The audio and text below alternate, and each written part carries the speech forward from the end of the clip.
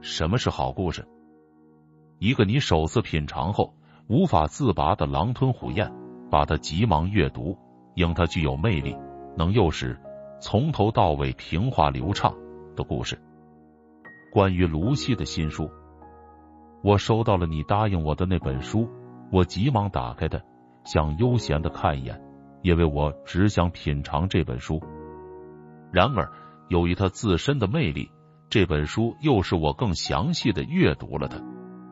你可从这个事实中理解它是多么雄辩，因为它似乎是用流畅的文体写成的。然而它与你或我的作品并不相似，但乍一看可能是提图斯、利维乌斯或伊壁鸠鲁的作品。此外，它的魅力给我留下了深刻的印象，我毫不拖延地阅读了它。饥饿，阳光向我呼喊，乌云密布，但我从头到尾都在品阅这本书。我不仅高兴，我很高兴，它是如此充满智慧和精神。我应该加上力量。然而，我发现没有力量的爆发，而是一种均匀的流动，一种充满活力和纯洁的风格。然而，我时不时地注意到你的悦耳，还有你的温和。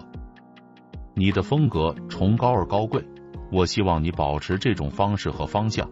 你的主题也有贡献，因此你应该选择富有成效的话题，这将抓住并激发你的思维。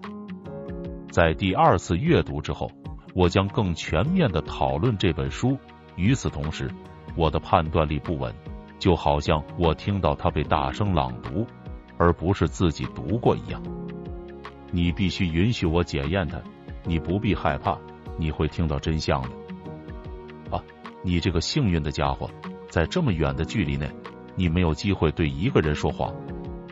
也许，即使是现在，当说谎的借口被拿走时，习俗也会成为我们彼此说谎的借口。再见了，塞内卡，尖道学。